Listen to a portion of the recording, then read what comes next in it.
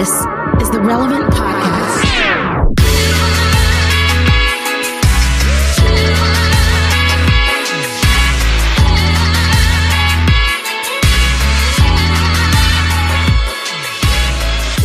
It's Friday, November 6th, 2020, and the world has not burned down yet. It's the Relevant Podcast here in Orlando. I'm your host, Cameron Strang, and joining me from Loverland, Virginia, Jesse Carey. Hello, hello. From Austin, Texas, author, podcaster, Jamie Ivey. Hey, guys. And from Nashville, Tennessee, artist, producer, mogul, Derek Miner. Kanye 2024.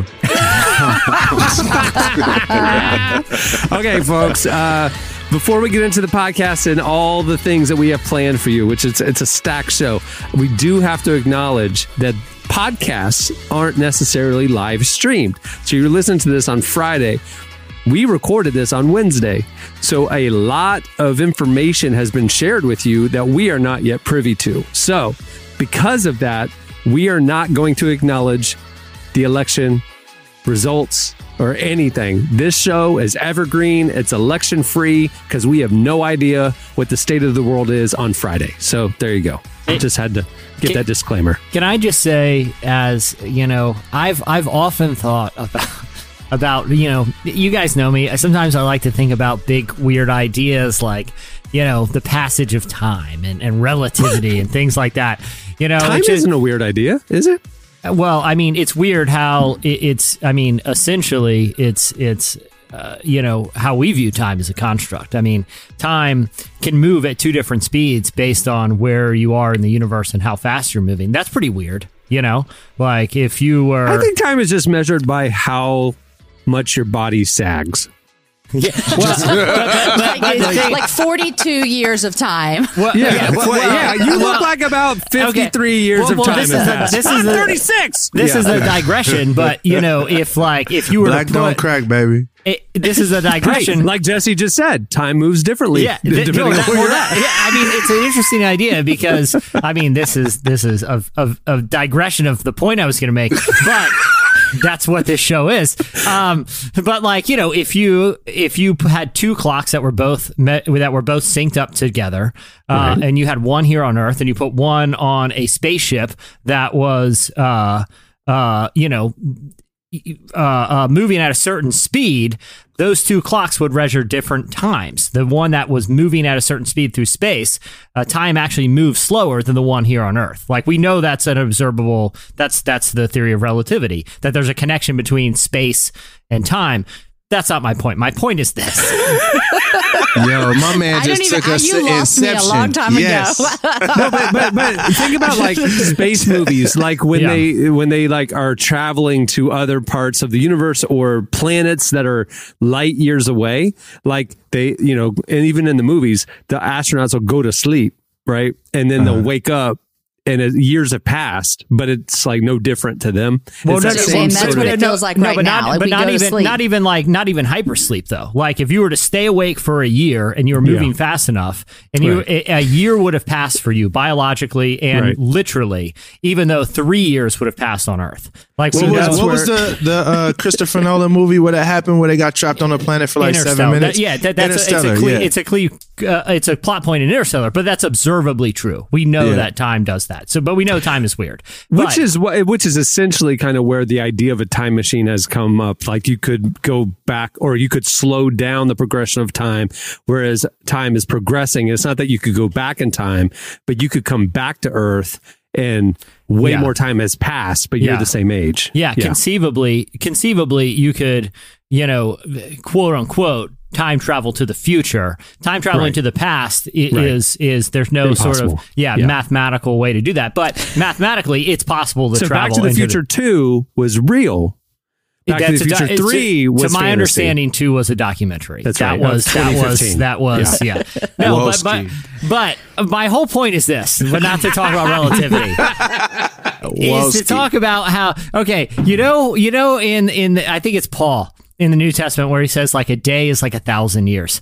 I get that now because even though we're recording this on Wednesday, we might have well as recorded this 1,000 years in the past because that's how fast things move now. Like, remember the Democratic primaries when it was like Michael Bloomberg was, trying to get on stage, and it's like that feels like a decade ago. That was 2017. It wasn't even. It was a few months ago. That was like this summer. Like That's it is. crazy. Yes, you know what feels like forever ago? Tiger King. That was this year.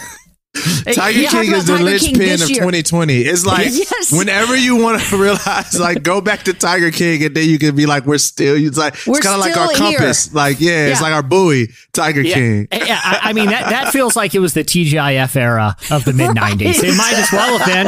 It might as well, like, Cameron, the NBA bubble. The NBA bubble seems like a distant memory at this point. Like, it just wrapped a couple weeks ago. But it's like, hey, remember when the NBA players went to that bubble? Like, just a day. I don't know what's going to transpire between now and Friday. Like, I don't. But what I do know with absolute certainty is that people will look back on Wednesday and be like, man, Wednesday feels like forever ago. And they're going to say that on Friday morning. And that's just how insane and fast the world has been moving right now. But I wanted to give the disclaimer, not only to just set up like, hey, we're not going to talk politics, but because we don't know what we're talking about. But two, like, if really bad things happen, civil unrest breaks out or, whatever, we're not going to acknowledge it because we don't know. And I just felt like I had to set that context because it'd be really weird. It would be insensitive. It would feel insensitive. If a city was on fire and we were like, la-di-da-di-da, Tiger King, you know what I mean? Yeah. So, yeah. Anyway, so there you go, everybody. I really hope there's no civil unrest. Just me and I do. I hope that we're better than that. I hope either way. I'm afraid I was listening to NPR Wednesday morning, dropping my son off at school, and they were interviewing a handful of just randomly selected voters from different parts of the country. Just what are your thoughts? And one of the ladies said she was a Trump supporter, and I'm not classifying this. It's just literally what she said. She said, well, I hope he doesn't concede. Because if he does, there's going to be a civil war in this country, and we're ready to fight for our country. And I'm like, she's serious. She's serious. Like that's the thing that scares me is there's actually quite a few people on both sides that feel like the election will be stolen from them, and we're going to fight to get it back. And it's like, holy cow! I'm praying for peace in this country, and maybe we're on Friday and everything's fine. But right now on Wednesday, a lot of people are on edge. So I went to bed I say last night, people were listening to this. I was telling Derek beforehand, I went to bed on election night, the earliest I've gone to bed in over a year. And because I was like, I honestly think it's going to be better just to sleep than like stay up because I know we're not going to know. I know it's going to be weird and uncertain. And like, it's when'd you go to bed? 10:45. Dude. Last year, I stayed up till they announced at 2:12 in the morning, and I fully same thing. Had my plans. I was drinking Diet Coke. I had my caffeine going. I was ready, and at 10:30, I went to bed. We were watching all the election stuff with our kids, like trying to be good parents. Like, okay, guys, here's how it works. We're going to watch. Here's the states, and then literally the kids are getting bored, and finally we're like, who wants to watch Friday Night Lights? And so we watched an episode of Friday Night Lights that we're binging instead of finishing the election. Which great idea. It was more fun. Great idea. It was because me and my wife were watching it, and my wife just looks at me and says, "This is boring." That's right. That's what I was like, yeah, you kind of right. Then we made granola. The good news is that the networks are being a lot more cautious. Because of everything. And other years they might have like advanced their calls a little quicker for ratings. And last night though, it was just like, we don't know. I will say we'll know on Thursday. We're like, well, then why am I watching? Props to the CNN guy. I was kind of flipping before I went to bed. I was kind of flipping back and forth between different coverages, from different networks. Then like NBC was just like cutting away to different interviews and campaign advisors. NBC had way too many commercials. Yeah. Well, CNN just went with their own strategy, which was like, we're going to have any guests. We're going to have any analysts. We're just going to plant our dude by the map and just get him to talk about the map. And within 10 minutes, he ran out of stuff to talk about. Because results are, and he's like, well, did I mention about this county? Let me tell you. It's like, well, we did hear about the county. Like, can we, like, him and the guy counting the votes, the difference between between votes and mail-in ballots or whatever. I felt so bad for him. That man had one line all night. Well, you see, 50% of the ballots are in. 10% are absentee. We expect them to be 54. We got it. It's like, dog, okay, bro, we got it, man. It was like watching a slow baseball game, and you can tell the color man just like baseball. Where the color man, but in baseball, the color man can just call down to the director and be like, "Hey, find a cute kid eating a hot dog and zoom in on that kid. We'll talk about him for a few." And it's like literally in the middle of a playoff baseball game. They're like, "Oh, look at this guy. He's got a chili dog there. Didn't know they got chili dogs back. Socially distanced chili dog like this Baseball kid." is so boring. They have to cut away to the crowd and talk about the crowd. Or it's like, hey, let's just zoom around and see if we can get some kids doing Fortnite dances. Like literally, they should have just had that last night. Like, hey, it's going to be a while before Wisconsin finally phones them in.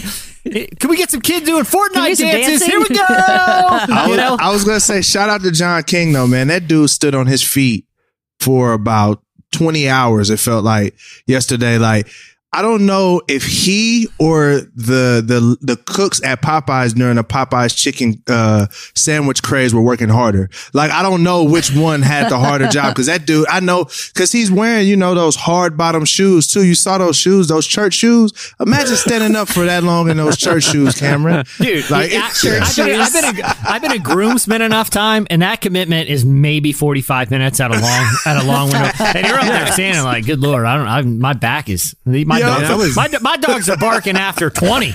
I was in a wedding one time. He had so many groomsmen. I was down by the piano, and it was like my knees were like locking. I was getting a little like, man, I've just been up here way too long. I sat down on the piano bench. Like, if I was John King, I would have just brought a stool. I'm telling you. It's too long. All right. If he would have brought one of those like folding chairs that parents bring to like Pee-wee soccer games, that just like fold up. He's got his like Yeti in the cup holder, and he's like, hey, we're in here for the long haul. He gets a blanket and puts it around his legs. That's it. I think people would love that. Yeah. I'd love it. Yeah. That'd make me watch for sure. I'd love it. Well, despite all that, we have a great show in store for you today. If you heard the Tuesday episode of Relevant, we released our November issue of Relevant this week. The cover story is a fascinating conversation with none other than Matthew McConaughey, and he's our guest on today's podcast. You won't want to miss that conversation. Also, after that on the show, we are kicking off a new series that we're going to be running for the next couple of months here on the show that links in with a series of articles we've been doing on the website. It's our fall wellness series, and we have a conversation with a dietitian named Nicole Masita. We're going to be talking about what our culture gets wrong about healthy eating. Why are we doing a wellness segment during the holidays? Because, think about it. We all had quarantine this year. A lot of us gained the COVID-15, some of us the COVID-20. And we're going into the holidays. And it's like, why don't we be intentional about our mental, emotional, and physical well-being? Let's jolt this thing back on track. So we've been doing some articles on the site, and we also now are going to be doing a segment on each podcast. And that segment is brought to you by our sponsor, UHSM. So stay tuned for that. Our wellness segment and Matthew McConaughey. It's going to be a good one. Cameron, I'm very excited for that segment because I've been stress eating Halloween candy like my kids have. And it's not even really stress. It's just the election stress is a great excuse for me just to gorge myself on Halloween candy. And I make no apologies. Dude, America. Election night. This is a true fact. I saw it. It was trending that the all-time highest Google search for this phrase was on election night. Liquor stores near me. No. Oh my gosh. Highest all-time Google search for liquor stores near me was election night this week. Everybody's stressing. Wow. That's everybody's some stress, baby. Everybody collectively said, I got to get a little tipsy to deal with this. A little drink. I need some candy. By the way, just since we're on the topic, and I don't know if we want to keep this or not, but I don't care. It's funny. There is somewhere that I read about the bar tab that the founding fathers racked up the 2 days before they did finish the Constitution. It is like George Washington threw down like LeBron after the championship. Like he was ordering. This is while they're working on the Constitution. Because they just were buttoning it up and we're like, all right, we're going out tonight, guys. And literally, I'm going to read the bar tab later in this because it was the equivalent of like Patron bottle service for like colonial dudes. They went raging, and I feel like it's just an American tradition. When politics get stressful, that's what for some reason it happens in this country. You know? Yeah. There you go. All right. Well, stay tuned. Coming up next, it's Relevant News. Sometimes all I think about is you. Late nights in the middle of June. He waves been faking me out. Can't make you happy all night. You can't fight it, you can't breathe. You say something so loving, but now I gotta let you go. You're listening to Glass Animals. The song is Heat Waves, which there aren't many of left anymore this year. Well, today's show is brought to you by BetterHelp. Is something preventing you from experiencing peace or achieving your goals? With the heaviness of all that's happening in our world right now, it can be difficult to find peace and purpose, and that's why there's BetterHelp. BetterHelp will assess your needs and match you with your own licensed professional therapist. You connect in a safe and private online environment. You can start communicating in under 24 hours, and you'll get timely and thoughtful responses. Plus, you can schedule weekly video or phone sessions, and you can message your counselor anytime. To top it all off, it's more affordable than traditional offline counseling, and financial aid is available. We want you to start living a happier life today. As a Relevant podcast listener, you'll get 10% off your first month by visiting betterhelp.com/relevant. Join over 1 million people taking charge of their mental health. Again, that's BetterHelp, HELP.com/relevant. Okay, it is time for Relevant News. Relevant News. Please welcome to the show our senior editor, Tyler Huckabee. Hey, man. Hey, everybody. All right, so tell us what's happening at the intersection of faith and culture this week that has nothing to do with politics. Yeah. Good luck. Well, the listeners right now know more about what's happening at the intersection of faith and culture on Friday than I do right now. But but I'll stick to what we know today, what we can really get into. And I did say that it was slim pickings. 95% of our coverage this week was it's timely. Gonna be an interesting one. Yeah, it's going to be an interesting. This is going to be sort of a novelty relevant news. So this is going to be something for like your bar trivia nights. So there's going to be a lot of. It's just going to be some fun facts. The founding fathers had a lot of those. Yeah, exactly. All right. So one thing that we've discussed a few times, but is actually still going on, is of course the COVID-19 pandemic. And it's been interesting. We discussed this a few times too, to see how churches have responded to some of the restrictions of the COVID-19 pandemic. And there's been a few, as some churches have refused state orders to socially distance and have continued to meet indoors. There have started, I would say, some of the chickens have come home to roost over the past couple of weeks with regards to these churches that have refused to meet indoors. One of them, for example, Calvary Chapel in San Jose, they're looking at a lawsuit and a $350,000 fine for their violation of Governor Gavin Newsom's restrictions on churches during this pandemic. And their pastor, this guy Mike McClure, he's staying defiant. He says he's called to preach the gospel despite this fine that he's facing. He's acknowledged the fines and the legal challenges. He told this whole church about them. And he said, quote, "There are people who are accusing us that we are trying to kill people, that we don't care about people. That's the farthest thing from the truth." He says, "We care about the whole body. I don't want to break the law, but I'm called to preach the gospel." He even said apparently there could be a restraining order against the church by the following Sunday, and that when congregants come, quote, "You may be breaking the court order and they may arrest you or give you a fine or citation." So that will obviously be something to keep an eye on, but it doesn't sound like they care about it. And he's just alerting people that if they want to come to church next week, they could be arrested for going in the front door. And that's actually pretty minor compared to what's being faced by Grace Community Church, also in California, down in Sun Valley, pastored by John MacArthur. If you've been in Christian circles for any appreciable amount of time, then John MacArthur is probably a familiar name to you. He was required reading for me at Moody Bible Institute when I was there. He has also been extremely defiant of orders to socially distance. He was asked many times to meet outside, to do digital meetings. He refused to do all of those things. He has urged other churches to follow his lead as well.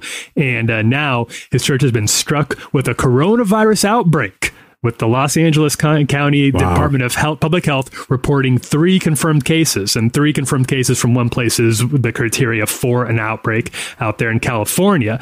Now, public health officials have not yet provided any further information about whether the cases were transmitted during Sunday services, or if those infected were on church staff or among the members. There's 7,000 people who go to church there, but LA County does require places of worship to report when at least 3 cases are confirmed within a 2-week span, so health officials can attempt to stem the tide before it gets out of control.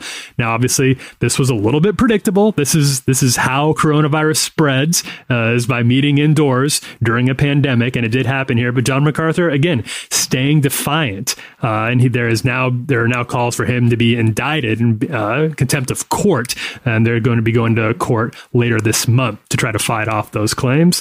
So that's sort of a microcosm of things that are happening. And this is happening in a lot of places all over the country, but these are some of the major ones: lawsuits, coronavirus outbreaks. It'll be interesting to see if people sort of change their tune here, or if we continue to see this fight between churches and courts with regards to the pandemic. Are we seeing this in other states as well, or is this mainly on the West Coast? I think California has the most restrictive laws about gatherings, right? Is that why we're seeing it there? That's correct. Yeah. California has been has very large churches, and has been very, I guess some churches there would say restrictive. Other people might say, very protective of their state population. So that's been the extent of what's happening. And it's other places, it's not as hard to do this. You know, we've talked many times about Sean Foyt, who's traveling across the whole country with these outdoor worship services and has faced no pressure from police, in any places that he's been. He's in fact talked very openly about how many places have been supportive of what he's doing. But of course, that's all been outdoors, which is something that John MacArthur has not done. He's continued to meet indoors. And a lot of churches are meeting outdoors to kind of, compromise with the restrictions. And also, you got to remember too about a lot of those worship gatherings that are happening, they're not permitted. So while police haven't they're just people gathering in a park, and it's very unofficial. Most of them, some of them have sound systems and stuff, but a lot of them are just very renegade style. And so it's like, well, wait, what are they violent? You know, it's like, it just almost like it comes and goes before any kind of official action can take place. So, anyway. And it's kind of complicated. It seems like what we're really facing here is it's not illegal to have church in the U.S., right? That's not what these state orders have. That's not what they've found. But it is sort of illegal to have megachurch in the megachurches are not conducive to a pandemic. So if you continue to get 5,000 people indoors for a Sunday service, that is something that a lot of states are going to shut down because of the pandemic right now. Even so, it's just not really possible for a place like John MacArthur to meet outside right now. You can't host 5,000 people in a single worship service outdoors in California. Right. Why don't you just do a Zoom call? When you read that quote from the Calvary Chapel pastor, he's like, well, I'm called to reach people. I'm kind of going, the internet's really good for that. It's great. It's awesome. You reach more people than who come to your church. You just do a Zoom call with, I don't know. To that in your pajamas? Dude, I was talking to a pastor friend the other day. Both Rick Warren mentioned this when we talked to him a few weeks ago, but also Church of the Highlands in Alabama, Gateway Church in Dallas, now, they usually have 10, 20,000 people come. I mean, they're huge churches. They now regularly have over 100,000 people attend virtually on a Sunday.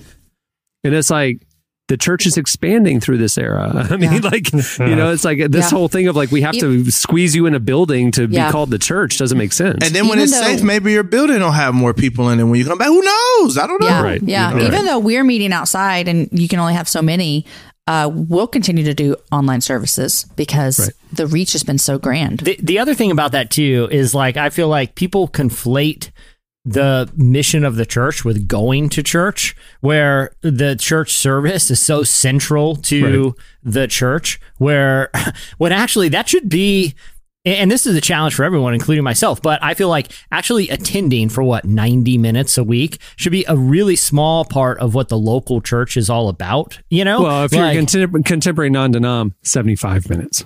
Yeah, a tight 75. Hour 15 in and out. Yeah, in and out, and then we go to later service. Get a little break time. You got a 30-minute break, and then they're coming in for the next one. Yeah, and then we got to clear out of the exactly. So, but the reality is like that small window of time. I'm not saying it's not important, but I'm saying that's more of a luxury, especially when you look at scripturally. Like the church wasn't these big gatherings. It was very small gatherings, where 2 or more are gathered, where the whole point of the local church and local congregations isn't just a big hangout session once a week, which was a lot of what Sunday mornings are.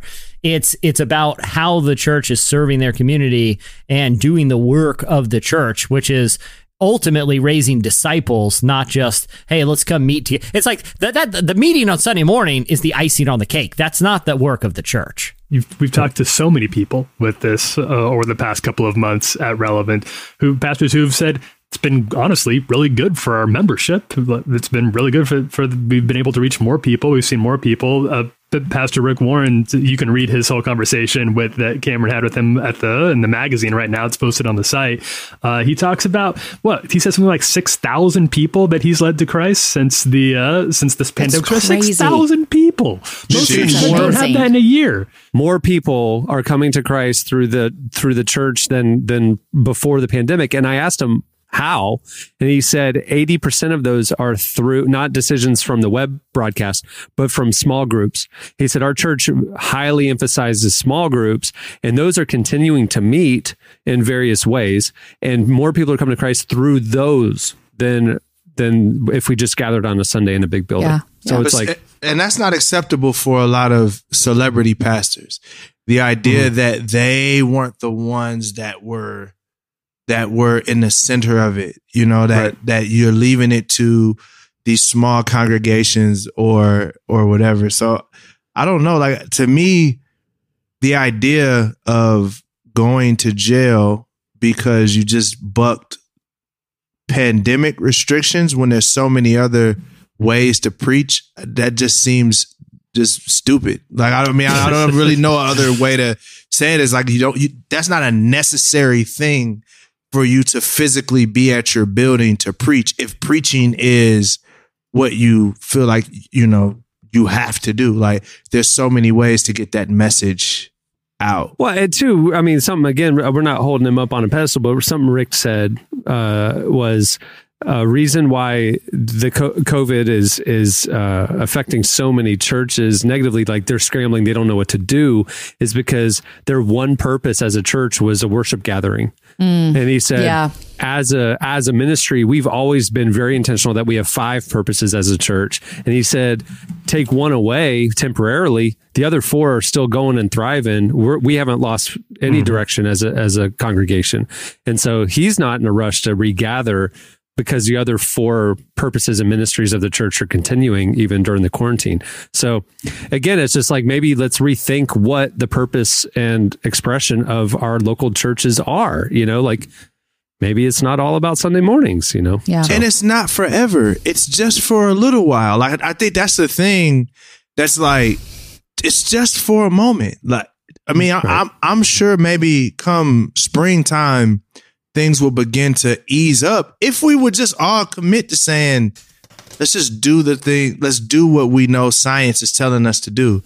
And then you can get back to having your mega churches, Except a pushback from people would be, well, it's a slippery slope. Mm-hmm.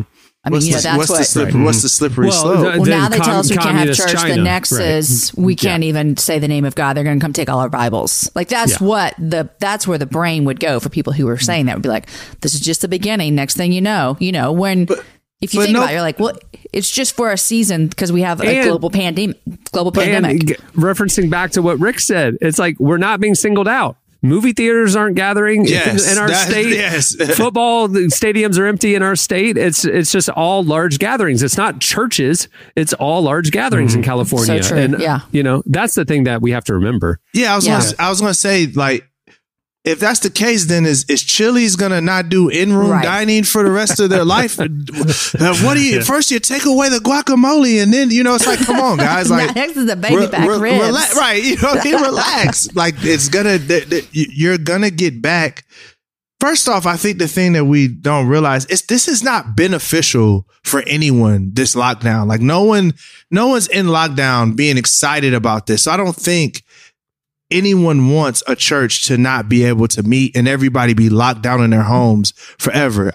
Most people are ready to get back to life. Most people are frustrated that the people like the John MacArthurs are preaching this gospel of rebellion, which I've already talked about that one, but you're preaching that and it's just making the process longer for us to be stuck in this godforsaken lockdown, you know? So I don't know. It's weird. There's a reason like SZA isn't out there saying, well, if I don't go on tour this year, well, they might never let me go on tour again. They're going to control all concerts from now on. And there's a reason because there's no paranoia among the music community, but there is a history of this sort of this persecution complex among Christians. It's got to be said among white Christians in the U.S. This is not something that you see from other. You don't see this. The black church doesn't seem to be worried about this in the same way, to the same degree that white churches are. That's a good point. Yeah. Yeah. All right. What else you got? Okay. Well, this is sort of from the archives, but it'll be. I'm glad, Derek. I'm glad you're here for this. Oh gosh. I've got a music question for you. Is it Kanye? This isn't Kanye West. I got a word for us from a guy by the name of Christian Birdall. He is a Christian musician.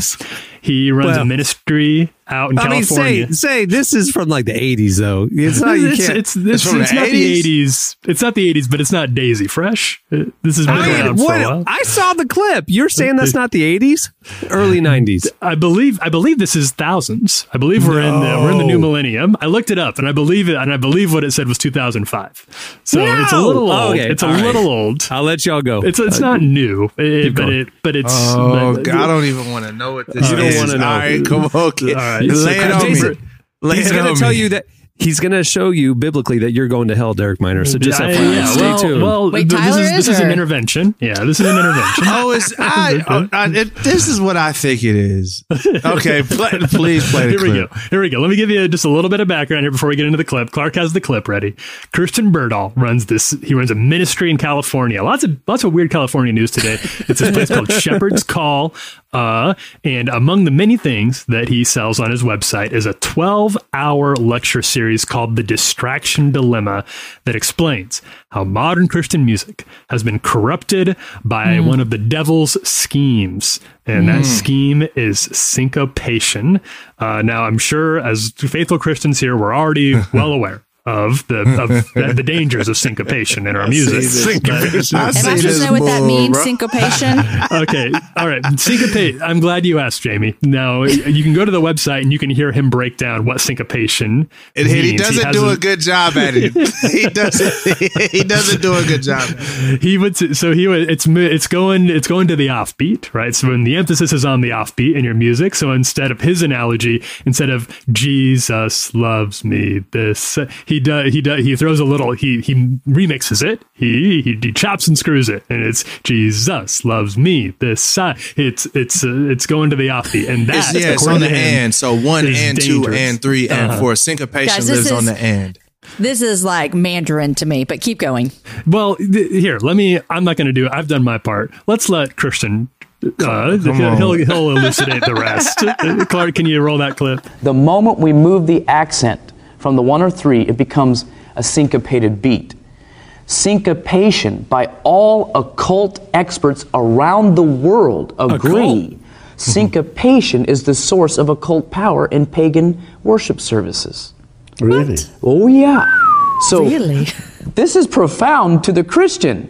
Now we're in our homes, we're in our cars listening to Christian music that has all these beats and syncopated things in it, and we're going, oh, this is great, this is wonderful. What it actually does, just like it does to ancient voodoo worshipers and modern day voodoo worshipers in their religious services, is it short circuits the frontal moral lobe. It gets them to a place to where they can become possessed. The frontal moral lobe. Yeah. Can I be honest? Can I be honest what that sounds like? Shoot straight. I'm going to shoot it straight. This sounds like a white man with no rhythm that's trying to even the odds. He's like, listen, man, I just cannot get that clap down. Oh my gosh. Okay, I got a good idea. We'll call him the devil. and if you see his hair, he looks like Doc from Back to the Future. Like, that's true. Yeah, it's like his hair looks like, it's just like there's a hurricane that's over the top of his head that just doesn't stop, and his hair is like floating back. Like he looks like he's possessed. Quite honestly, he looks like he's possessed. Just being real. So no, it's this that I when I saw that, because it was being posted by one of those parody Christian accounts, I thought it was a joke. Like, you know how they have the real good parodies, like Jesus Christ is my N-word, like they had that parody or whatever. I thought it was one of those, and then somebody said it was real, and I was like, dang man, I can't believe white people that bitter that they gonna put the devil on this. For syncopation. Like, I mean, I know it's not all white people, but I'm like, this particular dude is a weirdo, and I think it's just because he's just mad he can't clap on beat. So he has a whole class you can go take 12 hours. Yeah, this 12 hours. 12 hours about how syncopation is. You got to pay for it. Oh yeah, you got to buy it. Yeah, you're paid to waste you're wasting your money. Don't waste it, guys. Don't waste your money on this. Yeah, you don't have to waste your money. Back in youth group, they just showed us these videos for free. Right. Gosh. My husband said when he was growing up, he couldn't listen to music with drums because it like made people's bodies want to do things that they weren't supposed to be doing. Yeah, that's the argument here. That's the tribal voodoo dance. That's the voodoo. That's drums make you want to do what? Have sex? They make Is that your what body it was? move. And so next thing you know, you're listening to a song with drums, your body's moving, and before you know it, you're naked having sex. I mean, that's the slippery slope, guys. White Christianity is footloose. What is that? What is that the movie? It's exactly footloose. Right. White Christianity is footloose. Like, it's like they're like, we're going to take away everything that is good in life and call it the devil, and you can't do it. I'm sorry. Listen, white guys. Not us here, Derek. I'm white and a Christian. Yeah, I'm sorry. That was a very blanket statement.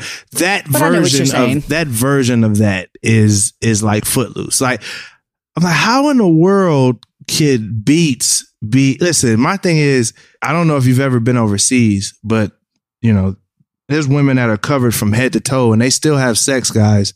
Sex is a natural thing, guys. I don't know if you guys know that or not, but you know, I grew up in charismatic church and went to a charismatic university, and like dancing in the worship service was fine because David danced and all that kind of stuff. For sure. But dancing was not allowed on campus. Okay. So there was this kind of dancing is okay. This kind of dancing isn't. And so like this dude, the syncopation thing would say dance like David dance is bad too. Yeah. I remember, Derek, I was school in the late 90s. We were at Oral Roberts University and we had a concert. Out of Eden was coming through.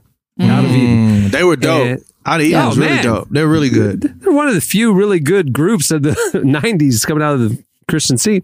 So a concert, whatever, 3 songs into it, they shut down the concert because some students were like kind of moving to the music and kind of dancing a little bit in the crowd. And they shut down the concert because dancing wasn't allowed. So here's the thing, guys. I went to, for a time, a very strict Baptist high school. And when I'm talking strict, I mean that, you know what the big controversy was an egg shaker appropriate during worship. like percussions out, like if there's actually like actual percussions, like one instrument hitting another part of an instrument, I'm not even going drum. I'm saying cowbell is off limits, okay? If there's any sort of instruments striking each other, that's too far. So an egg shaker, so they're totally out on a rain stick. No. I mean, maybe for a pep rally. But you know where we landed on the egg shaker thing? So if it's a singer with the egg shaker, just that's okay. No, that's not okay. Oh. But if the guitar player has an egg shaker in their hand while they're strumming the guitar, so you know, if it's in line with another instrument, then it's fine. What?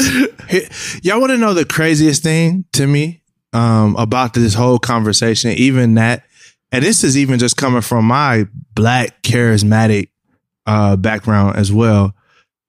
The people the biggest quote unquote, we're about to get real black because I don't know no way to say this, but the biggest freaks in college or high school were always the ones that their parents put the most restrictions on them.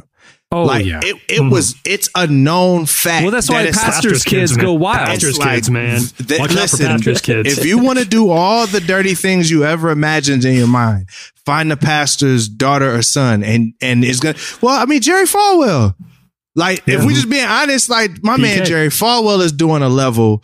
He's doing a level of sexuality. He's doing push-ups with cheerleaders, you know. You feel me? On his with his, you know what I mean? So I'm like, this to me, I'm like, no, I don't think the issue is the music, because I mean, I don't picture.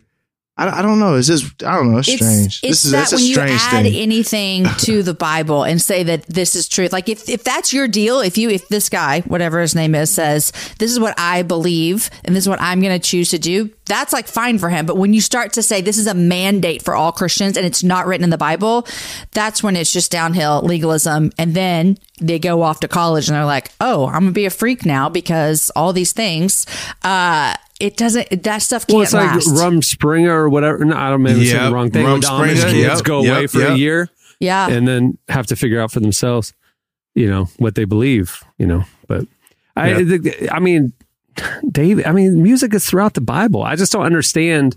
Oh, but this kind of a beat is a cult and this kind of a beat is not. I mean, that's just, where is that? I would really want to spell that out. Like whatever else you guys do, don't get into syncopate. Like that didn't come up. Somehow Jesus missed that. And I'm going to say, side note, that the people of the Bible are African. Mm-hmm. Like they're from Africa. So I'm sure they probably had some syncopated rhythms in their music when they were going around Jericho. I'm pretty confident it didn't sound like it wasn't Riverdance. It wasn't Riverdance. Even Riverdance has syncopation. That's the crazy part about it. Like white people be having some syncopation in their stuff too. Like, you know what I'm saying? Like I'm like, what are you doing, man? Why are you trying to? Just the white occult and voodoo. You just according to him. Anyway, what else you got, Tyler? All right, the streaming service game. How are you all like? Are we like at a 3 streaming services per household situation here, 3 or 4? What do you mean Netflix, by that? Like, okay, Netflix, HBO Max, Disney Plus. I think that's it. I don't have Hulu. I got so many. I have Hulu, Netflix, Disney Plus, but then I also stream everything else like ESPN, ABC. Yeah, we don't have cable. I have all those, but I have them because I have cable, so I'll get my ESPN we don't have included cable. and all that kind of stuff. Oh, Disney really? Plus, so you pay separate? Disney Plus, YouTube TV. Yeah, crazy. Do you have YouTube TV? Yeah, it's great. So that's how you get your quote unquote cable. It's great. Live. Okay, I love it. It's great. It's kind of like Hulu Plus where you can also get cable. So I haven't seen Hulu Plus, but I just know that I get all my local stations and my cable bill is a lot cheaper. Is it really? It's a lot lower. Bro, is night and day. You know, I'm not paying for a phone. For me, when I added up like Hulu Plus, you know, the live package plus all the others, it was just like what I'm paying now. So I was like, so I just kept what I got for now. So anyway, well, why? Yeah. Speaking of why, here's why I bring it up. Because there's been some chatter about HBO Max's launch this year, which maybe hasn't quite gotten. Obviously, none of these places released exact numbers, but maybe hasn't quite gotten as well or has gotten the numbers that HBO wanted to. So they're adding a bunch of new offerings, and most of them have to do with comedy. Coming up on HBO Max, if you have it, you're going to be able to have access to all the episodes of things like Key and Peele, Inside Amy Schumer, Reno 911, really good show. Nathan For You, one of my favorite comedies of the last 10 years. Nathan For You. If you have a high tolerance for awkward, uncomfortable comedy, then Nathan For You is the way to go. And Chappelle Show, one of the all-time great comedy shows, is going to be every episode of Chappelle Show is going to be available on HBO Max. Now this was weird, and actually I had to fact check it a few times because I didn't quite believe it was happening. Chappelle Show is actually going to 2 places. Not only will it be in HBO Max, it's heading to Netflix next month. Is later this month it'll be. So nobody got exclusive rights. So if you got Netflix, you can watch. You'll be able to watch every episode. It's only 2 seasons. It's crazy that it would I go don't know to why they wouldn't fight for exclusive rights to Chappelle's show. It seems like that would be a stipulation. You know what? It might be partially because of Chappelle's pre-existing deal with Netflix for all the originals. Maybe his IP. comes with them, and then HBO separately did a deal with Comedy Central for all those Comedy Central shows. Maybe they co-own the show. You know what I mean? And Chappelle made his own deal and Comedy Central made their own deal or something. I don't know. The thing is with these kind of new streaming offers is like the whole promise of streaming is that you could cut the cord, quote unquote, and ditch your cable. Yeah, for $20 a month, you can have all the entertainment you need. Yeah, exactly. But now $20 a month is like $70. So I do think at some point, some sort. Here's my big. If I were prognosticating about the future of media, I still feel like whatever service is able to effectively create some sort of a la carte offering, right? Where you're not paying, because even with like Netflix or HBO Go or whatever, fill in the blank. You're paying for programming that most of which you don't watch. That's just the iTunes store where you can buy a series that you like. Yeah, but I don't know if the model has been like affected. Like I feel like the price point's not there. Yeah, and there needs to be some sort of trial too. Like hey, you can watch the first season of this show for free, but if you keep liking it, like no one's figured that out because like I'm not going to jump into a new series. Like I feel like there is some. I feel like it's close. Like there will be an enterprising streaming company that kind of cracks the code. That is kind of the nuance between on-demand viewing, like you have with the Apple Store, right? But then some sort of streaming service where you can have modified subscription plans that maybe incorporate the other subscription services. Because here's the thing. Otherwise, it's last man standing, right? There will be one streaming service at the top and a lot of ones that are just second tier. Like I disagree because the one that was at the top was Netflix because they got deals from all the content creators. And then in time, the content creators are going, wait, they're making more money than we are from our own content. We're going to make our own service. And they're pulling it all back. And now Netflix is going to be left with their own content and not all the other stuff. So what you're seeing is the opposite of what you're talking about. You're seeing like Peacock and HBO and Netflix and whatever all being competitors. And if it's almost like you have to pick like one brand and that's it. And then you're going to miss out on 7/8 of the content that's out there. And that's why I feel like from a sustainability like business model, I don't know if it's sustainable because I think it's going to get so there's going to be so more platforms are coming on and not many are dropping off at this point. Like Quibi dropped off, but never really had like a stronghold.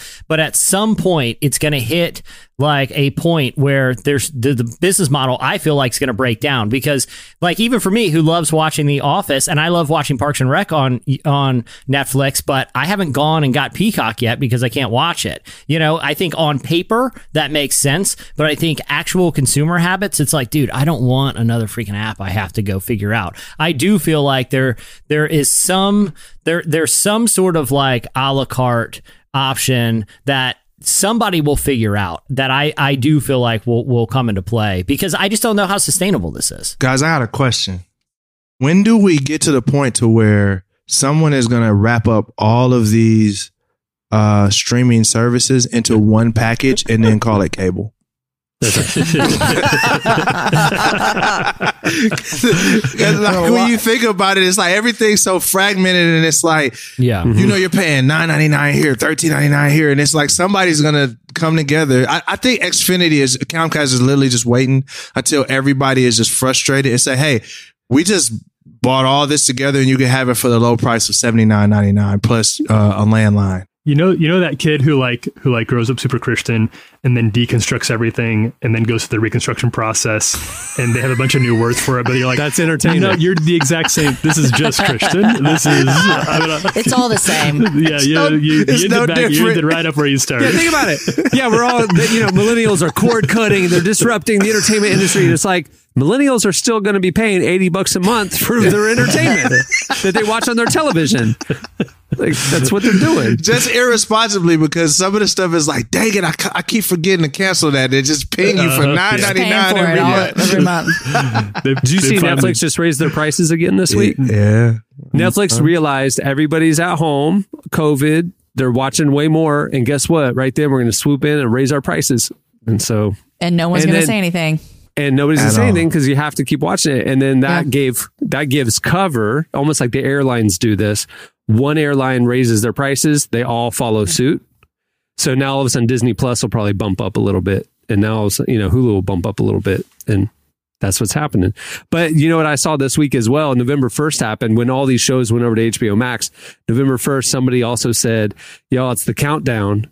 Only 2 more months of The Office on Netflix. And then where does it go? Where do you have to buy it? Peacock. Eventually it'll be going over to Peacock. Peacock.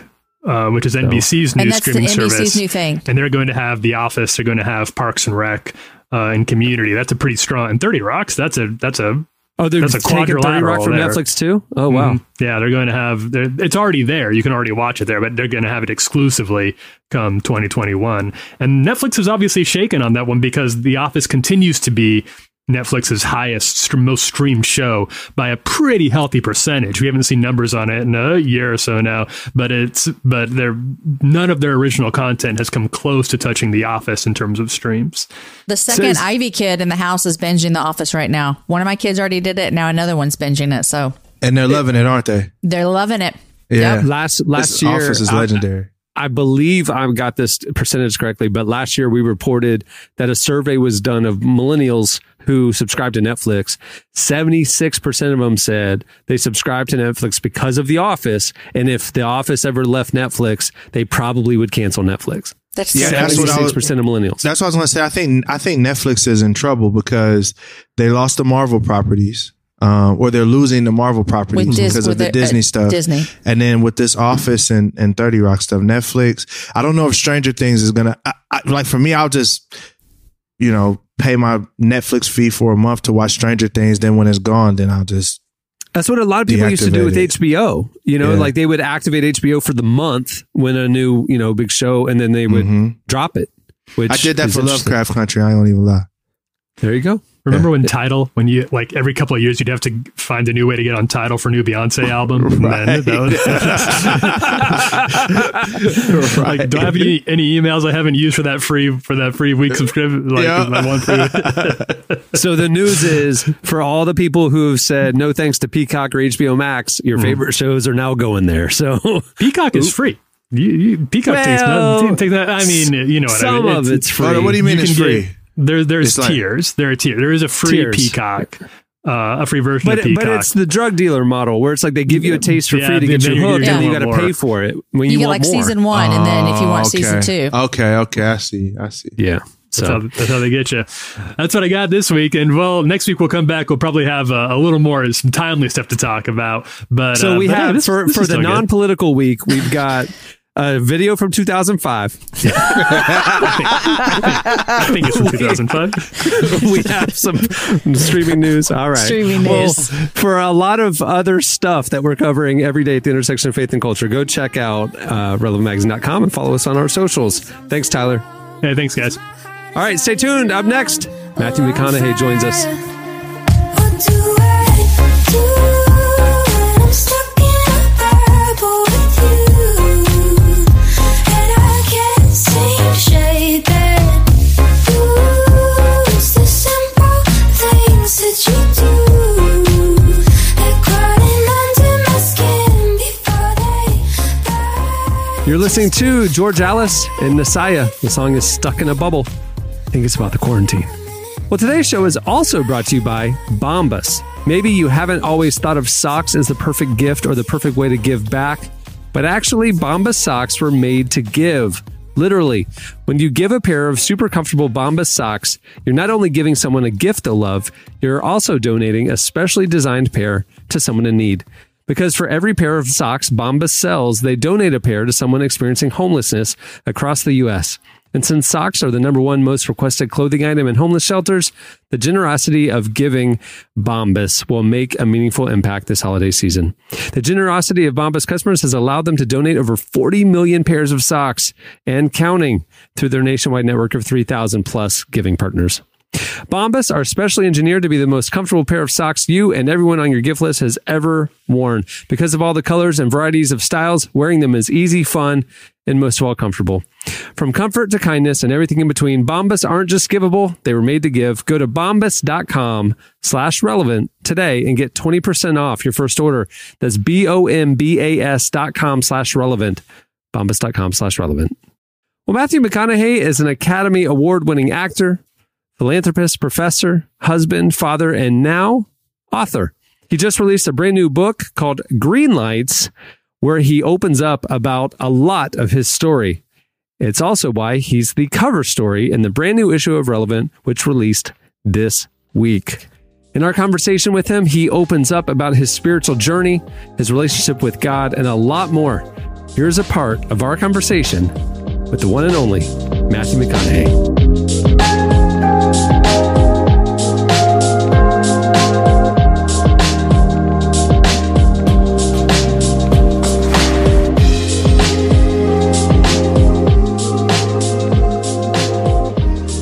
All right, Matthew, you've lived with the stories you wrote in your book for a long time now. In writing them down, did you discover anything new about them, about how they affected your life?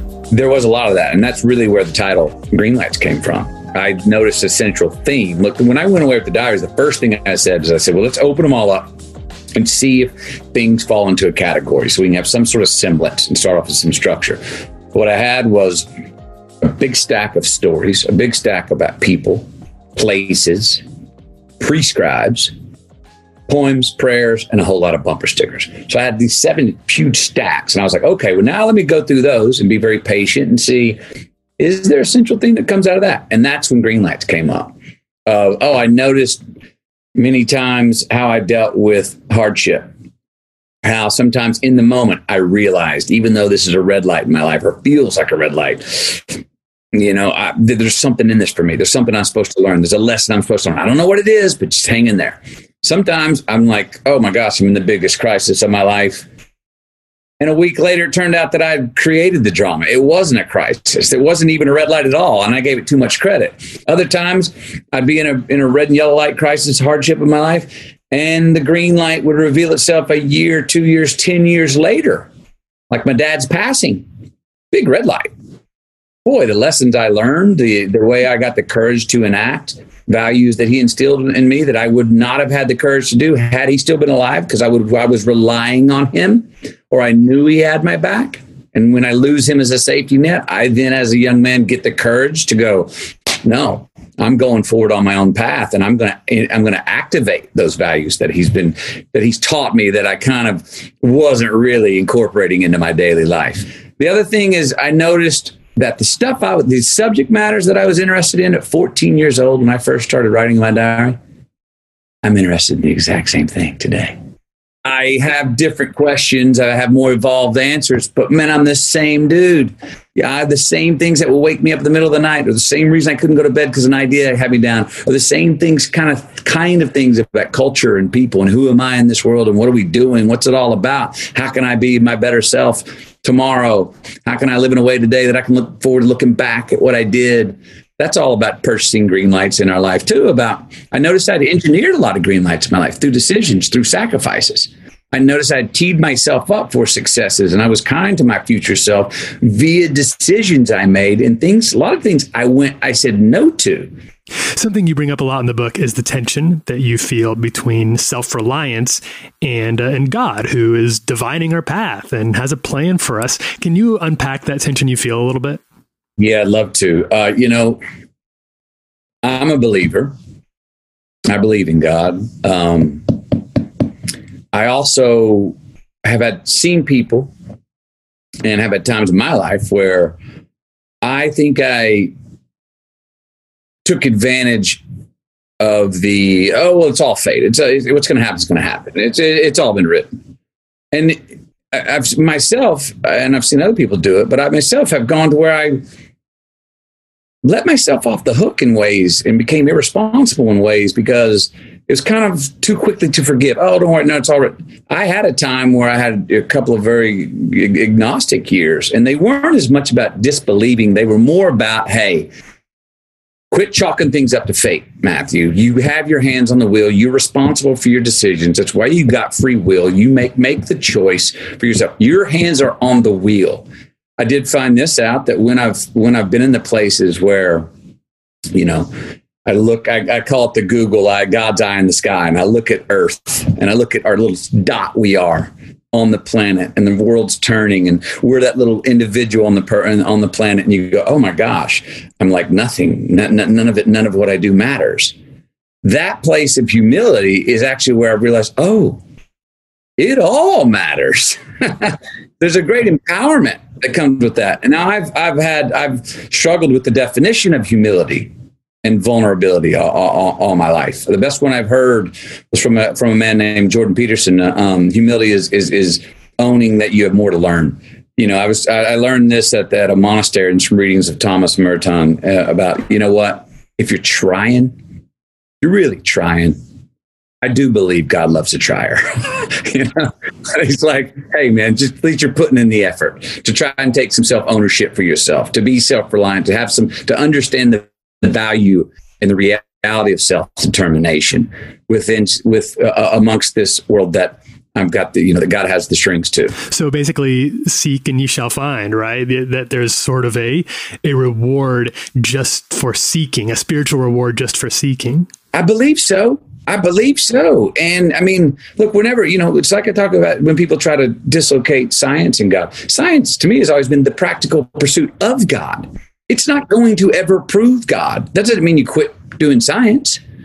The seeking, in my life, times that I've felt the most found, I've learned to take advantage of that clarity and really trust in it and try and evolve as a spiritual being in that. But I've also learned that there's no ta-da moments that are everlasting in this life where you go, I got it. You know what I mean? I've got a direct line. It's clear. Those paths, even when our garden is so full of the most beautiful flowers and everything that, that springs eternal, we have to tend our weeds. We have to water that garden. It takes work. It takes breaking a sweat. It takes falling down. One of the favorite pictures in my mind that I've always seen, I've never seen the picture, I've just heard it said, but it has a very clear picture in my mind. And it's, the pastor had said it one day in church, and it was the individual in his small house imploding, just going through all the hardships, the shaking the devil's off his back and the monkeys, and he was just frustrated. He couldn't go, and life was getting dark. And just outside his door, the one door to his one room that he's in, stands Jesus. The door, though, only has one doorknob, and it's on the inside. And I love that image of that. Now he's there, but self-determination, we have to open the door. We have to grab the doorknob. It's up to us to grab the doorknob and open the door. What does that look like? Grabbing the doorknob. What does that mean practically?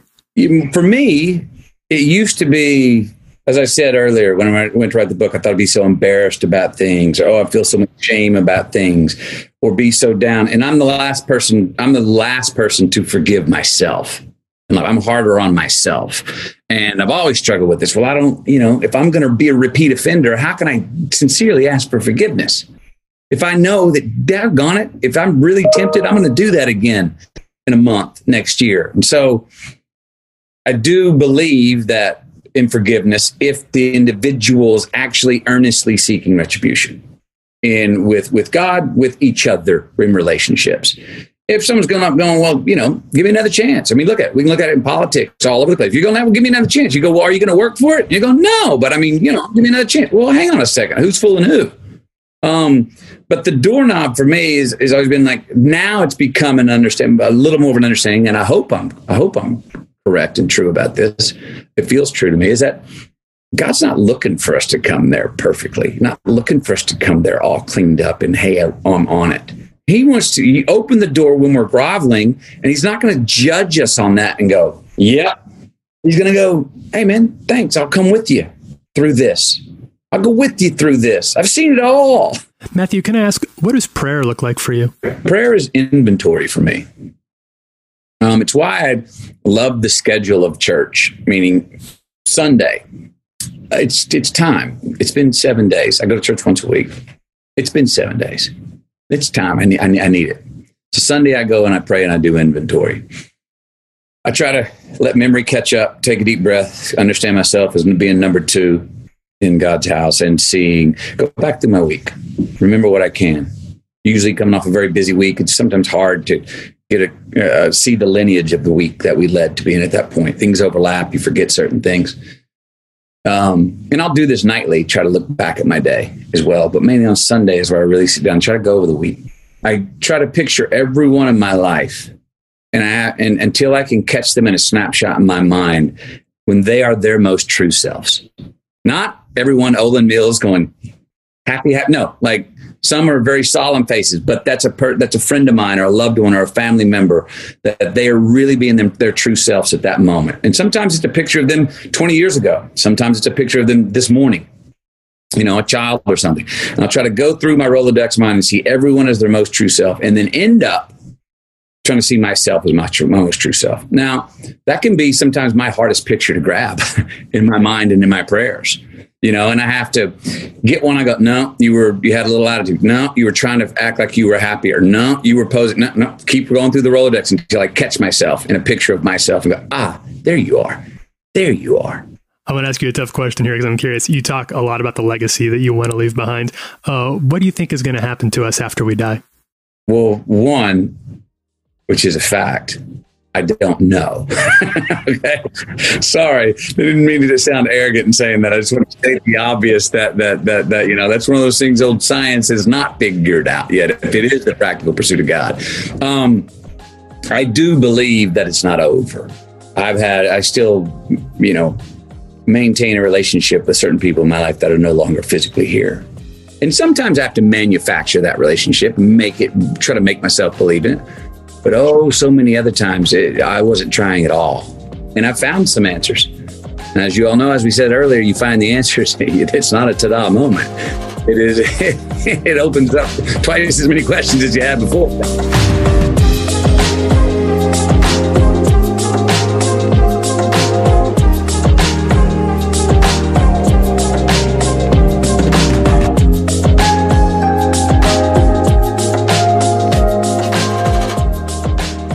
That was Matthew McConaughey. Go check out the rest of that conversation and our cover story.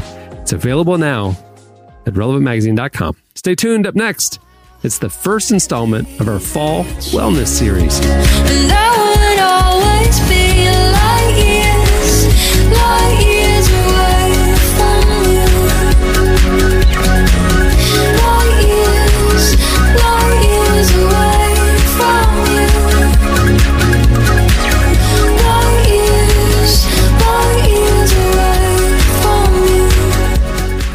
You're listening to Dizzy.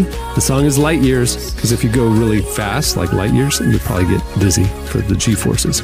Well, Nicole Maceda is a dietitian out of California who's passionate about helping people find freedom from chronic dieting to find a new and mindful approach to eating right. We sat down with her to talk about what that mindful approach to eating looks like and what our culture gets wrong about healthy eating. It's the first installment of our weekly fall wellness series here on the Relevant Podcast, which is brought to you by UHSM, member-to-member health sharing. You can see why millions are choosing this Christian alternative to traditional insurance. You can ask if you qualify for UHSM membership today by calling or texting 833-367-8476 or 833-367-UHSM, or by visiting uhsm.com/care. The great lower cost alternative to traditional insurance, and we appreciate their sponsorship of this wellness series. Here is our conversation with Nicole Maceda.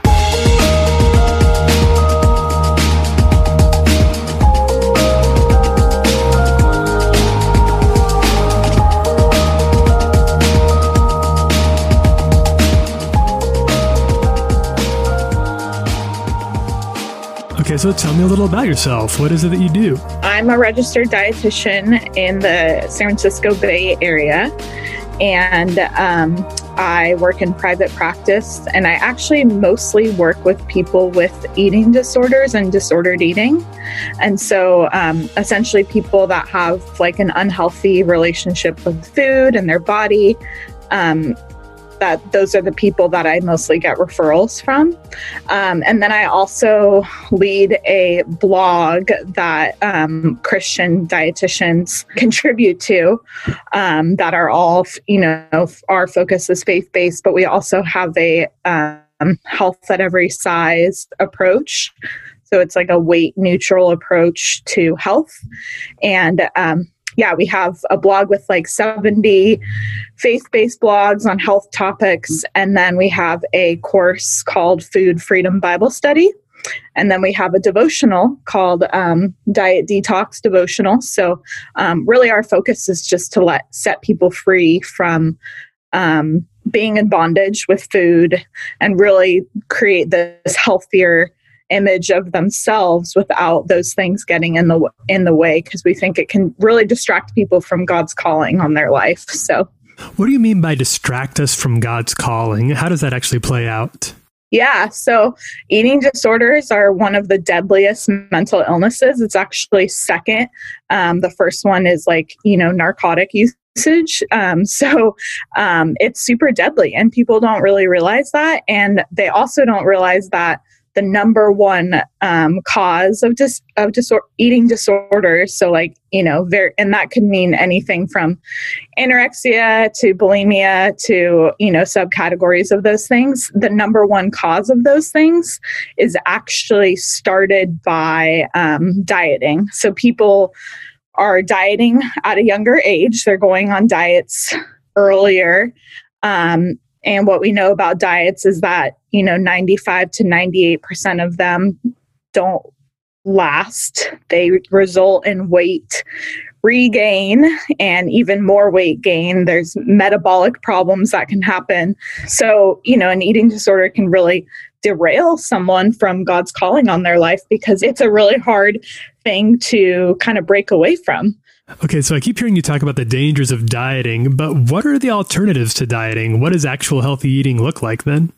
Essentially, God gave, you and I and everyone hunger and fullness signals. Like those were innate in us when we were babies. And, we cried when we wanted food, and then we stopped when we were full. And so, that kind of teaching people to actually go back to hunger and fullness signals, and eating when you're hungry, stopping when you're full, honoring what it is that you actually want, because God does give us a variety of food that we do crave, and those things aren't wrong to crave. Sometimes you're going to crave a big salad, other times you're going to crave a burger or something like that. So really kind of my job as a dietitian is not only kind of helping people foster this healthier relationship with food in their body, but teaching them how to get back to those innate signals. I think over the last few months, a lot of us have been struggling with a sort of stress eating and stuff. What can people do who are really struggling with things like eating too much, or maybe not eating enough, or eating at odd hours? What are some steps we can take? If you were a client and you're coming to me with those concerns, I think the first thing I would ask is I would get curious about those things. Like if you were saying hey, I've been eating, I've been eating a lot, more than usual, or I've been eating at random times. Kind of the first thing is get curious about why that might be happening, not in a judgmental or accusatory way with yourself, but just get curious. Okay, why am I doing this? Because oftentimes the way that we eat does directly affect what is going on, with your health, and then, or with your, mental health and the stress that you're experiencing. Once you kind of get curious about those things, and then really just go to the Lord and ask okay, why am I doing this? What void am I trying to fill by doing this? And do I need to be doing something different as a result of it?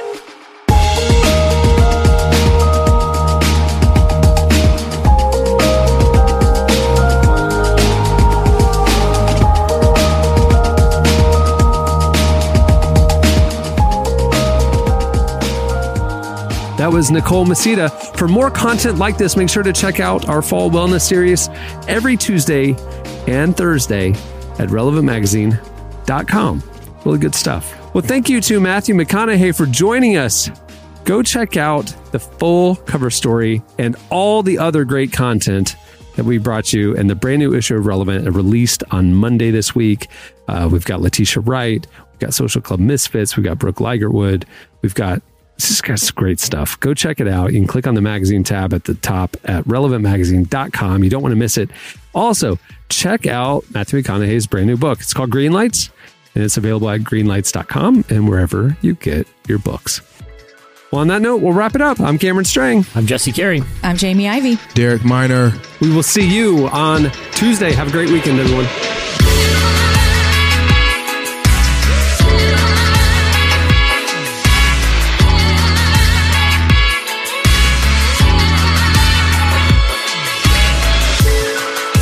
Thanks for listening to the Relevant Podcast.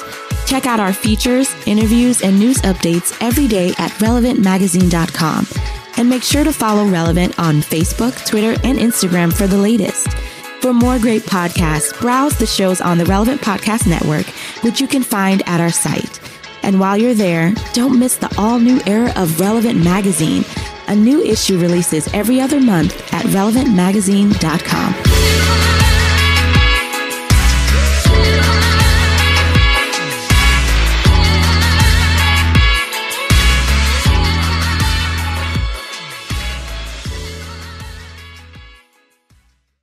Can we get some kids doing Fortnite dances? Here we go! Relevant Podcast Network.